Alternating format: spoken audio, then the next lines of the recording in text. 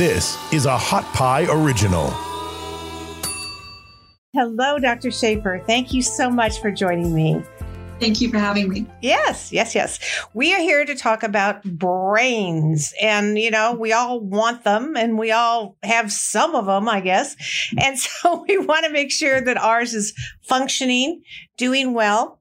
And so I have a few questions for you. But first, please tell us a little bit about your background and why you're not just a pretty face here talking about brains.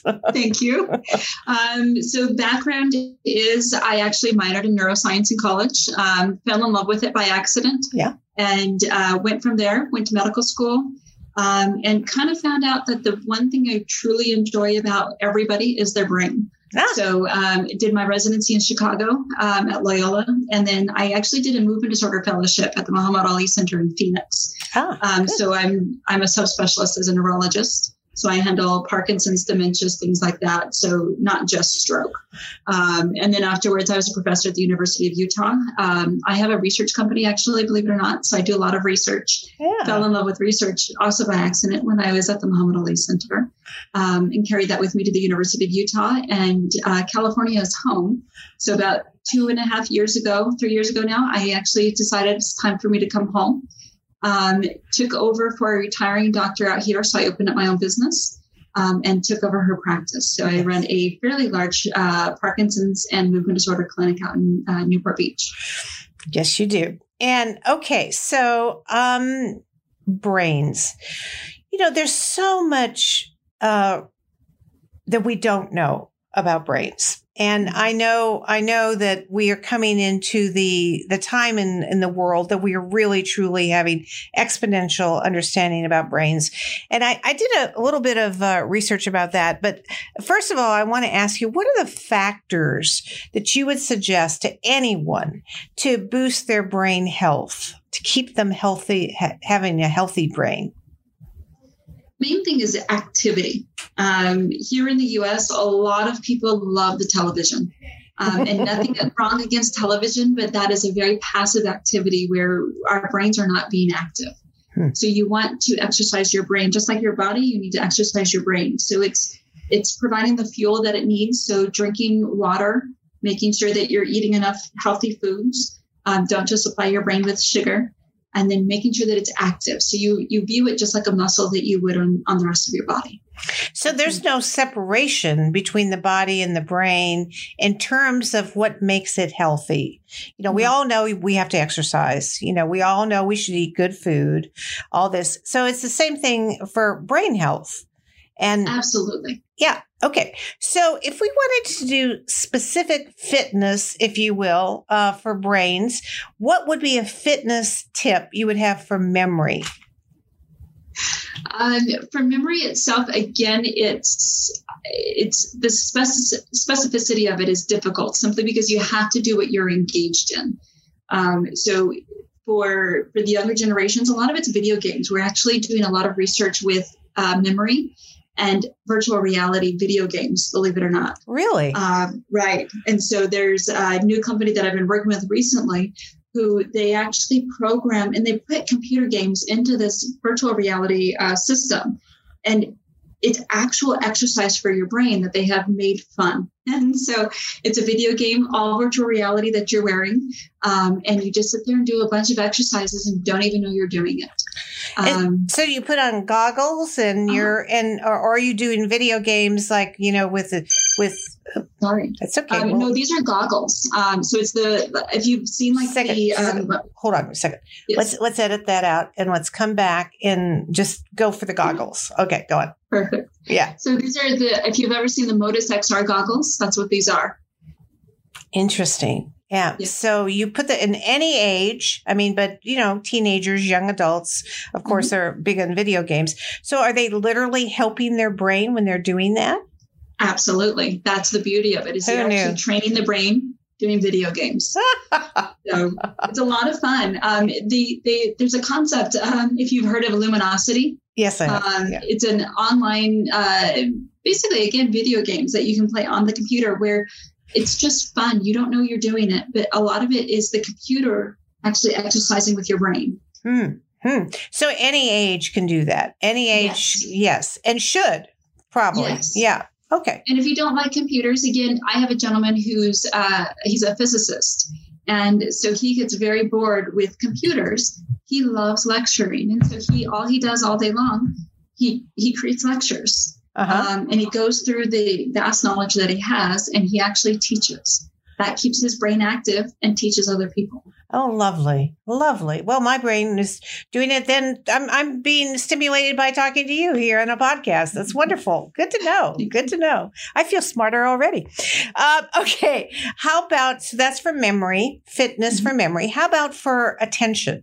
Does everybody have ADHD these days? I mean, does anybody pay attention? It seems like everybody has ADHD. It does. Right. A lot of it is discipline. It takes a lot of discipline to refocus yourself. So again, if you were engaged in something, if you enjoy something, then you're engaged and you're focused and all the world around you melts away. Versus if you're having to do a task and you're trying so hard to keep focused and you go, oh, wait, over here. Oh, wait, over here. It's being disciplined.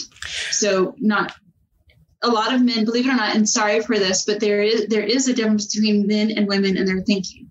A lot of men are very linear and they need to complete one task and move on to the next, versus women, we're all over the place. And it takes a lot of discipline for us. Granted, we multitask more, but it also takes a lot of discipline to complete a task and then move forward. For women, it takes more discipline to complete a task. And as men being linear, they get more completion done. Is that what you're saying?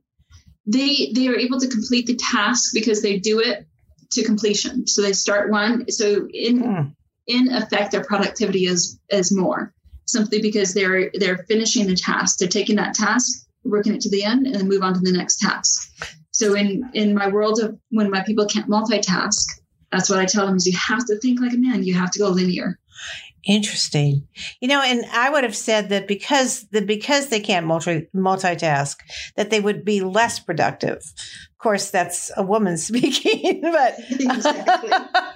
That's a woman speaking who can multitask. Yeah. The issue is when the multitasking ability goes away. Yeah. Does it go away? I mean, at a certain age, do we stop multitasking? Yes. Oh. As you age, it gets a little harder to multitask. And then with certain conditions, it gets harder to multitask.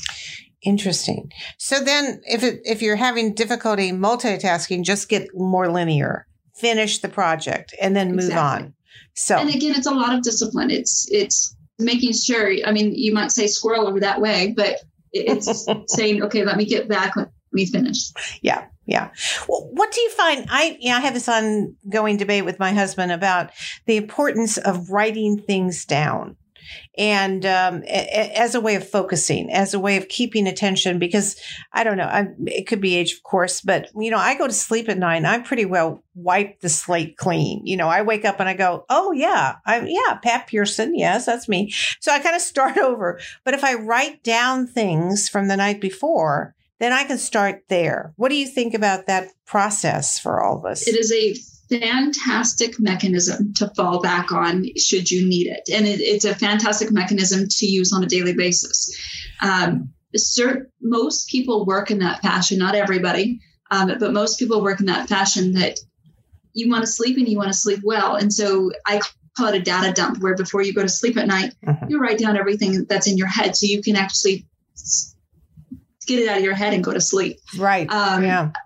Interestingly, I have a friend of mine who runs a research company, and when she is interviewing people, potential employees, she watches who brings a pad and who writes everything down, because those are the people in the long run that are going to be more efficient, more detail oriented, because they'll be able to get all the detail. Versus the people that walk in and go, okay, I get it. I get it. And then they walk away and they have to be reminded 10 times. So again, it's a very good mechanism to keep yourself focused, active, and efficient. Yes, indeed. Well, yeah, versus, I see it in waiters, the waiters who come over and you go, this is okay. What do you want? You order, and they don't write it down. They come back and half the stuff isn't there. Yeah, I get it. So writing it down, and that helps our attention and focus. And we need both. We need to be focused and be attentive. Now, what you're talking about male and female brains, which is fascinating. Is it true that men have more lack of attention than women do? I actually would say the opposite, believe it or not. I think that men, it depends on what I know, right? Whoa! I think it really honestly depends on what it is. Women are more emotional by nature. Men are more detail oriented by nature. So that's where in the job force, when you need somebody that is very detail oriented and they need to focus on the labs and focus on what is hard, straight facts, they do very well. When you get them in an emotional standpoint, and thin walls and surrounded by men, but when you get them in an emotional standpoint, they do not do well for the reason that they don't seem to be able to connect the two. Well, and tell me a little bit about the brain in that, in emotion and thinking and the differentiation of the two. Because, in my line of work in mental health, of course, we do a lot of talking about thoughts are things. If you think and it directs your feelings and logic are in opposition many times. But where exactly in the brain, just for us nerds who like to know that stuff, where is all this located? That's the age-old question. We don't know yet. Oh, really? I thought you really. Yeah. There are theories. It's kind of like there's a theory that the memory starts in the hippocampus. However, we don't know that for sure. So we also don't know why emotion exists. We have theories. It's kind of like the age-old story is Phineas Gage. With the thing in his head. Yeah. Exactly. Psych 101. Yes. Got it. Yeah. So the question was that real or was that not? Because 100%, you can't prove it. So the people that got the lobotomies, 100% did not act the same way. So let's go back to Phineas Gage, because most people don't know that. Tell the story, please. Phineas Gage, I don't remember what year this was. It was a very long time ago. He was a young and upcoming gentleman who very well-to-do, very smart guy. He was a young foreman who he was batting down railroad tracks. And as he was hitting one of the explosives, it actually took one of the rebars and threw it back through his head. And so it actually went right through his frontal lobes and out the other side. Right. It didn't kill him. It didn't kill him. He survived it. He was actually awake the entire time and talking. Jeez. Right. Yeah. And so they noticed the doctors that saw him actually wrote journals afterwards, and they noticed that he became he had bits of rage. He had separation of emotions. And that's where our frontal lobotomies came to be. They took a lot of this information. The guy also had seizures. He had a lot of other things going on, but they noticed a straight personality change with him. Yes. And that's where, again, in the psych world, it became lobotomies. Yes. Which once again is a cutting between the lobes of the brain that was done, and it still is done, I think, for reducing anger and anxiety and all kinds of other things. Whether it worked or not is a whole nother question, I think. Yeah. Right. Well, it seemed to work very differently in everybody who had it. So that's, again, the age-old question is, where does personality come from? Where does emotion come from? We don't know yet. Interesting. I had no idea. We didn't know where emotion came from. So we don't know which part of the brain would be an emotional center of the brain. No. We have ideas like the limbic system. It's supposed to be the fear and the emotion, but we don't know for sure. Well, from the horse's mouth, there you go. All right. So this has been illuminating already. I mean, I'm now appreciating so much more. Processing, that's another important part of the brain. And some people process differently. Once again, gender-based or not? Always. Again, this gets very complicated because everybody is very different. There are stereotypes for a reason. So I always laugh at who comes into my office and they have their spreadsheets, and I'll always ask, are you an engineer? And usually 90% of the time they'll say yes. So everybody processes things slightly different. Now, my engineers, and again, who chooses the job? Does the job choose you, or do you choose the job? I think ultimately, right. My engineers, they're just formed that way. That's the way that they process. They like their lists, their charts. Are my artists. They're usually, again, the stereotypical artist comes in and they're very well dressed and gorgeous. But the way that they process, they don't handle scientific discussion very well. And then you kind of have your in-between who can function in society and they do very well. So processing fast or slow, is that a idiosyncratic too by the person or by the gender or no? No. By the person, not by, again, you can have your fast or slow men. You can have your fast or slow women. Yeah. And do they always get married? So that there's something to struggle with, Right? Exactly. The slow man gets married to the fast woman and then the whole world explodes. Well, there's always the attractions of opposites, right?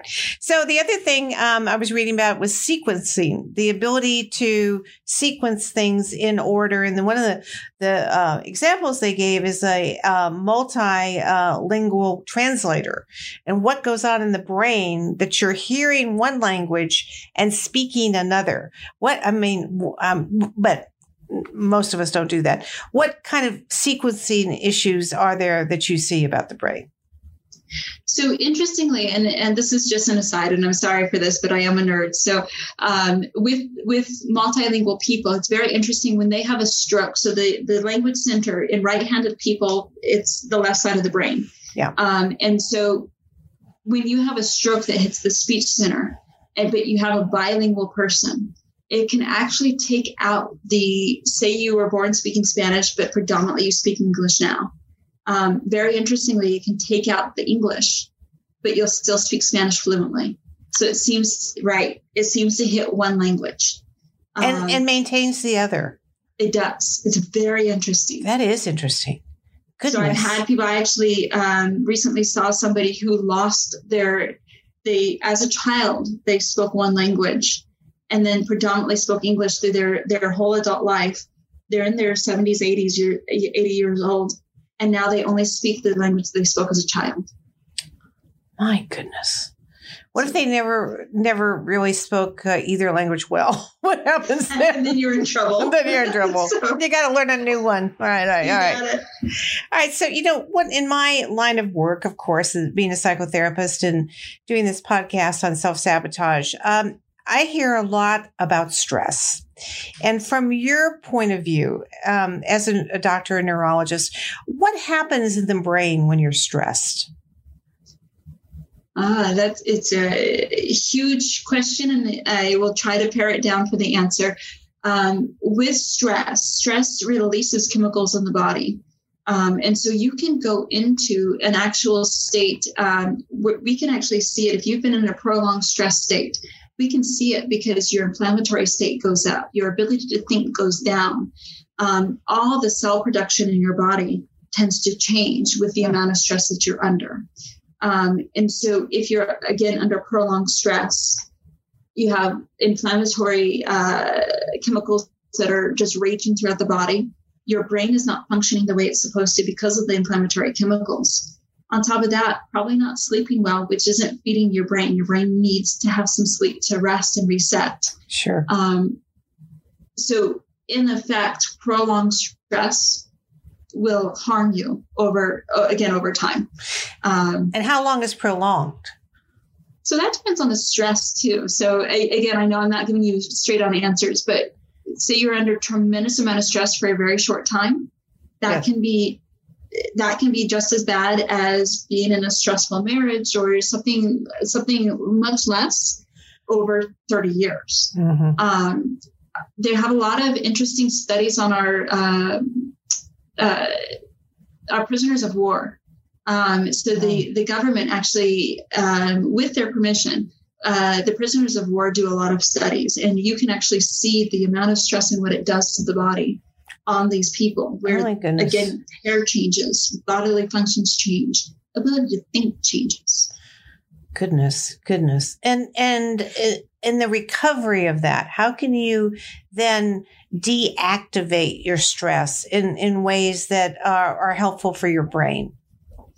It's learning to you have your good stress relief and you have your bad stress relief. And so it's ideally you have more good than bad. So things that are good stress relievers are things like exercise, to an extent, exercise. You need to sometimes work out your stress, ability to self-reflect and say, this is what's stressing me out, and let me either remove myself from that situation or be able to figure out how to handle that situation.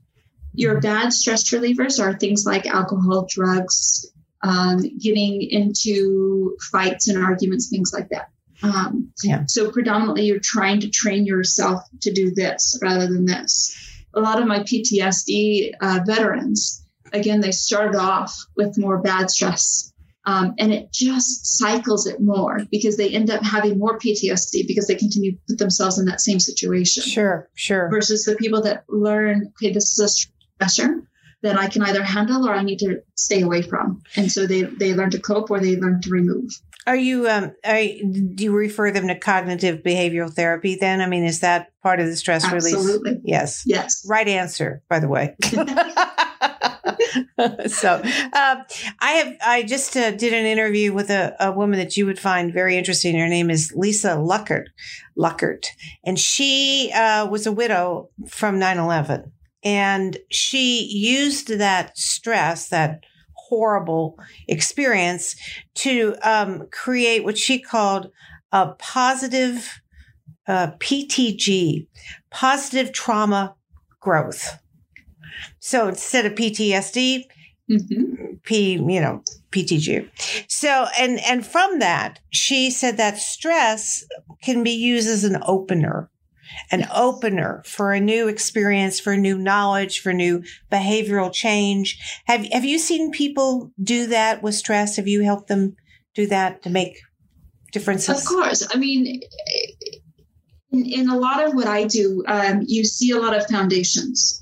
And the foundations are made because people are doing that exact same thing, where something tragic happened. Somebody died. Somebody had an illness. Somebody suffered something.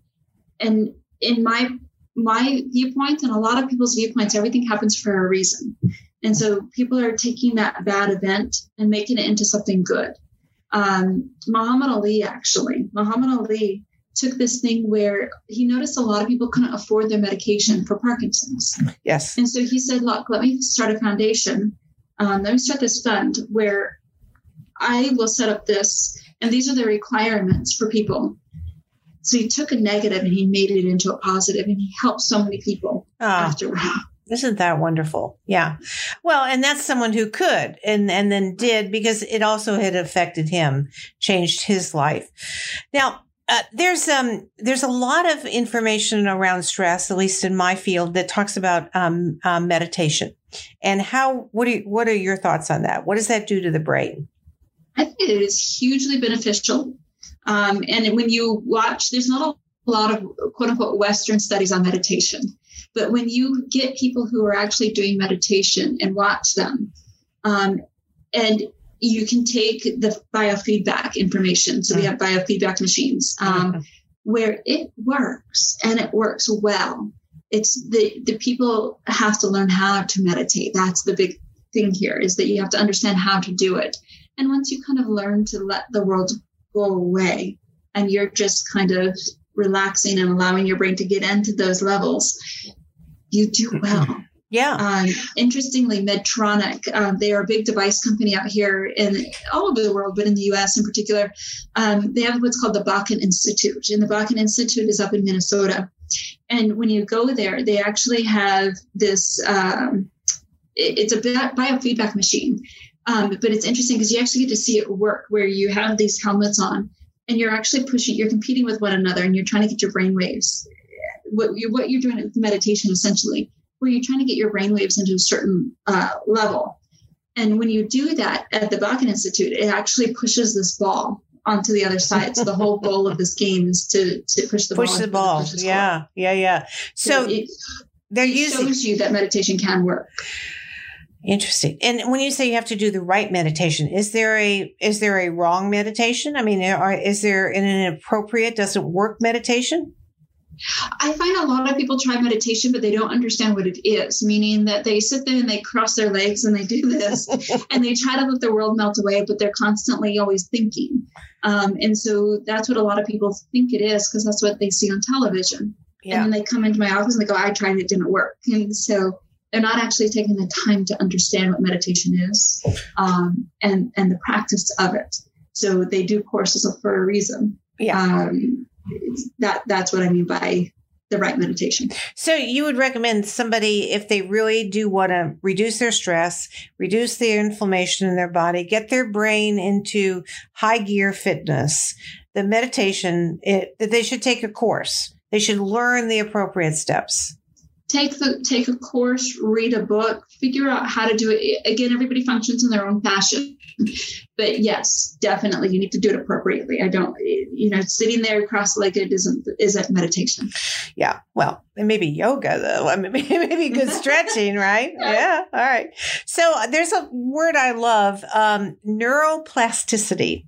I have no idea what it means, but it's such a fun word. I know you know. So tell us about what that means, please. What it ultimately means is the brain is fantastic. The brain, right.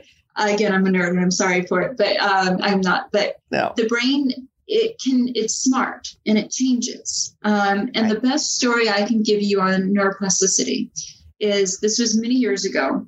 I was in residency and I was sitting there, and my colleague got a phone call to go down to the ER to see a kid who had a seizure.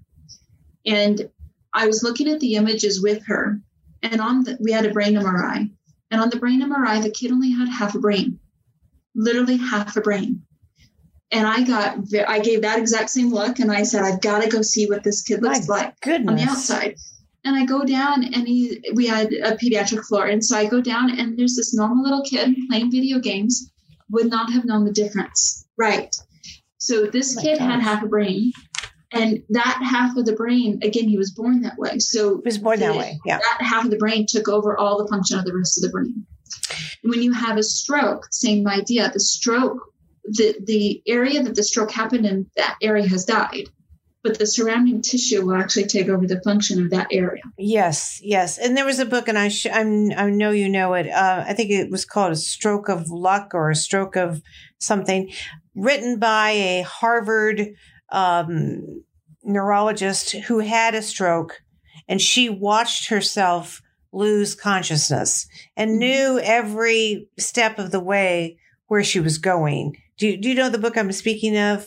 I've heard of it. I've not read it. Yeah. But I am aware of it. It was an amazing book and she was 38 years old.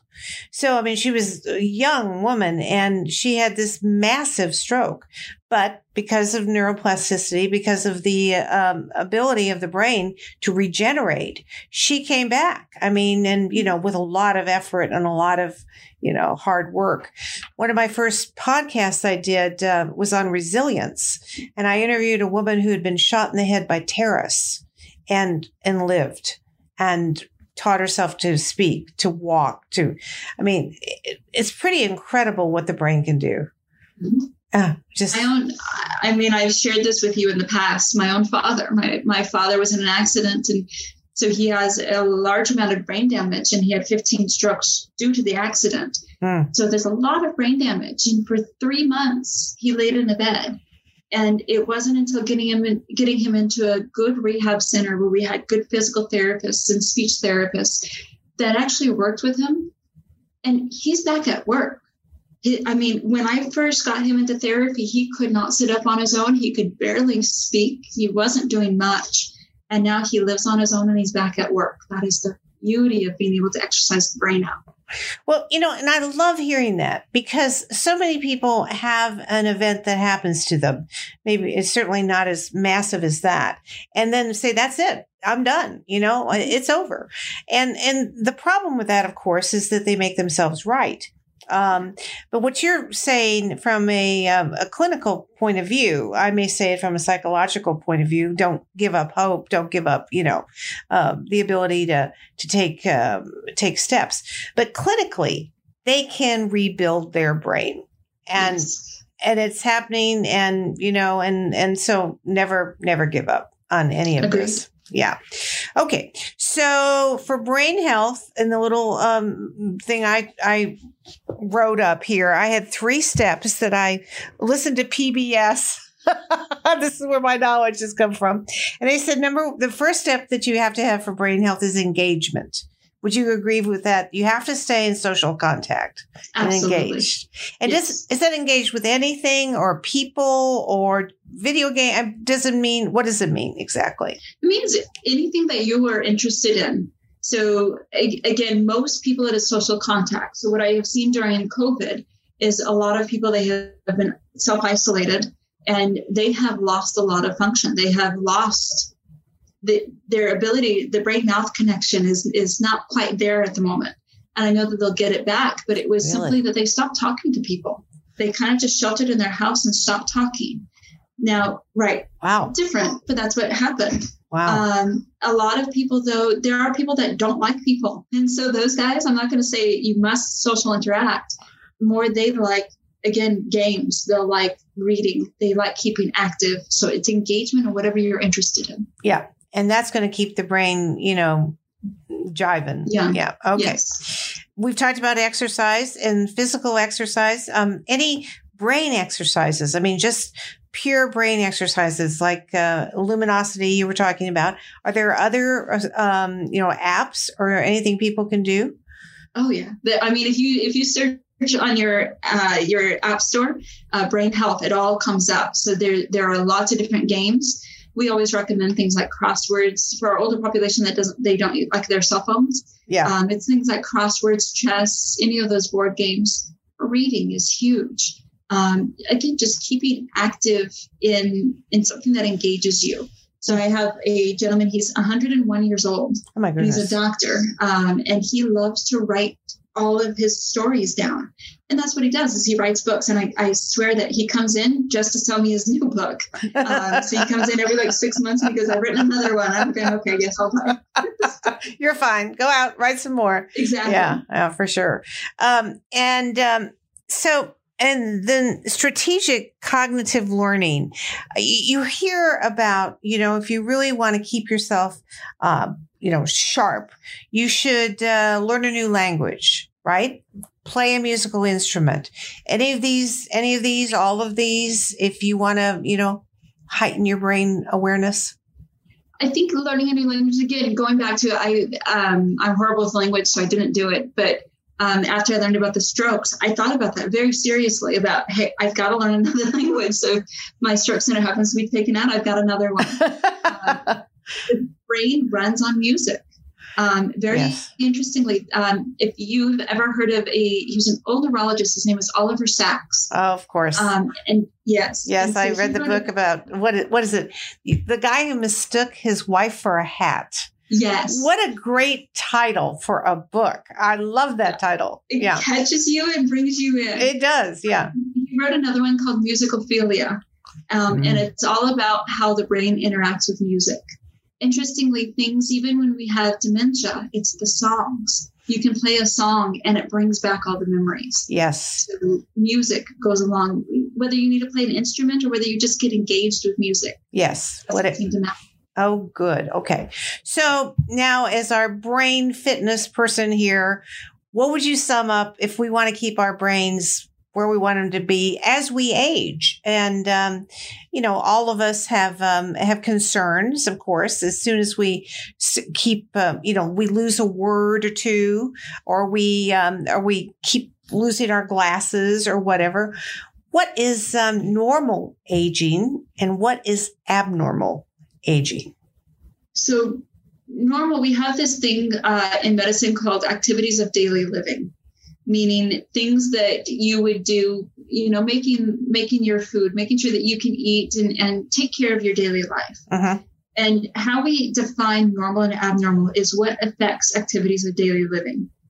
So everybody, you, me, the gas attendant, we all lose our keys here and there. We all go through phases. Uh-huh. I was telling somebody earlier today that I went through a phase, and I was a teenager when I went through this phase of I lost my driver's license no matter where I went. So there was a time where California that submitted me like 5 different driver's licenses because I kept losing them. Yeah. And then I'd find them. Yeah. Was I demented? No, I was just a scattered teenager. Was the universe telling you not to drive? I mean, maybe it was a message. Perhaps that too. But bottom line, what it comes down to is that, again, it really wasn't affecting my day-to-day activity except not driving. But it comes down to, if you lose your keys, if you're having a little bit of misplacement, that's normal. Lose a word here or there, the whole senior moment thing that everybody talks about, that happens to everybody, no matter your age. Good. Our seniors tend to pay attention to it a little bit more because they go, oh, am I getting dementia? Yeah. And that's where I typically say, no, not really, because you're concerned about it. It's more so when you can't function, when you're messing up on your bills, because it's not just one bill, it's many bills. And take away the stress factor, everything that we always talk about when we're talking about what to worry about. Do you have a lot of stress going on, or is that stress gone and you're functioning like you would, but you're messing up on bills? You're forgetting to eat. You're having difficulty figuring out how to use either a remote, television, that kind of thing. Well, if that's a criteria, I've never been able to do that.